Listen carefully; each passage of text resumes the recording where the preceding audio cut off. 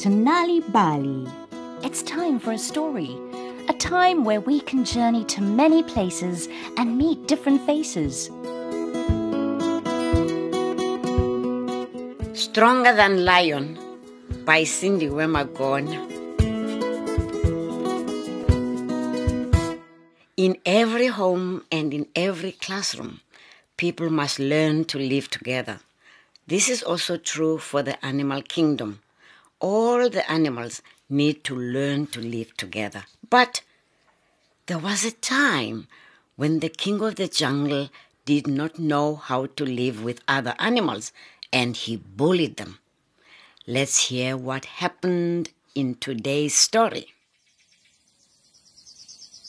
Once upon a time, the animals of the jungle decided to hold a meeting.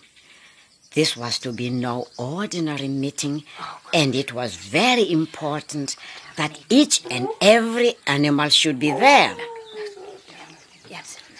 All the animals were invited, all except Lion. He was not invited because, you see, the meeting was about him.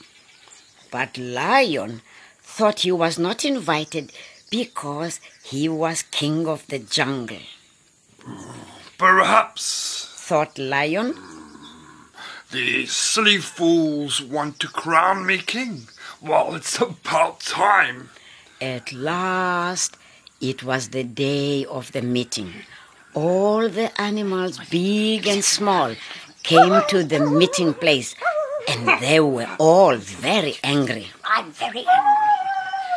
Anyone who wants to say something about Lion Said Elephant. must say it now. Friends, Shouted Wolf. Lion is hunting too many animals. Every day, many of us are caught and killed to fill his empty stomach. He is too greedy. Yes. Said Rhino. Our little ones don't even get a chance to grow up. Soon there won't be any animals left. You're right.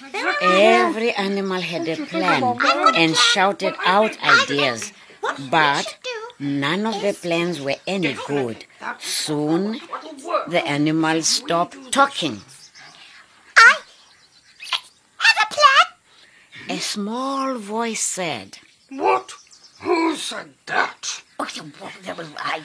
all the animals turned to see who had spoken. When they looked down, they saw There it is. Little Mouse. Giraffe laughed. You're smaller than a berry. What can you do to mighty Lion? Little Mouse stared up at the animals. All I ask is that you give me 2 weeks. By then, I will have tamed Mighty Lion. Straight after the meeting, Little Mouse went to Lion's den. Mighty Lion was shocked to see the tiny mouse. I have a message from the animals, Mighty Lion. What message do you bring? The animals say there is something that is much stronger than all of us, even you. When Lion heard this, he gave a terrible mighty roar. The trees in the jungle shook, and the other animals ran to hide. Where is this thing you say is stronger than me? Take me to it. Little Mouse asked Mighty Lion to follow her. She took him to a cave. Now, you have to go inside, my king. The animal that is stronger than you will appear soon. Mighty Lion growled and grumbled as he went into the cave. He looked into the darkness and shouted, Where are you? Show yourself. I will crush you with my teeth and eat you up.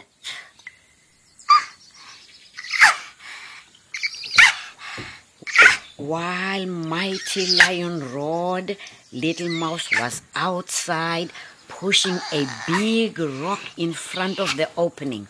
She pushed and pushed until the rock blocked the opening and Lion was trapped inside. Little Mouse left the lion trapped in the cave and she went home.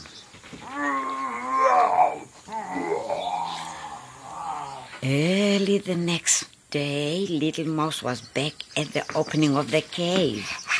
Mighty Lion was still roaring inside. Where is the animal that is stronger than me? Little Mouse put her mouth to a crack between the rock and the opening of the cave. Your Lordship, the animal will soon show itself. By now, the sun was setting, so Little Mouse went home for the night. She left Lion angry and growling, searching the inside of the cave, looking for the animal that had challenged his strength. The next day, Little Mouse went back to the cave. Has he come, Your Lordship? No, he must be scared of me. Let me out of here. I am hungry and thirsty. But Little Mouse said, Wait, Your Lordship. I think this animal is on its way and will soon be here. The next day, Little Mouse went back to the cave. This time, Mighty Lion's roar was not as loud. Again, he asked where the animal was. Again, the mouse said the animal would show itself soon. This went on for 7 days. By this time, Lion was thin and weak. Where is he? He asked Little Mouse. He has not come. You are mistaken, my Lordship. Little Mouse jumped up and down. He did come. Yes, he did. Mighty Lion rolled his dull eyes from side to side. Where is he? He is right there with you. He is the one who is holding you where you are. He has stolen all your strength. He has dried your tongue and stolen your roar. He has made you thin and weak, and his name is Hunger. Mighty Lion's eyes bulged, with his brow furrowed and his tongue hanging limply out of his mouth.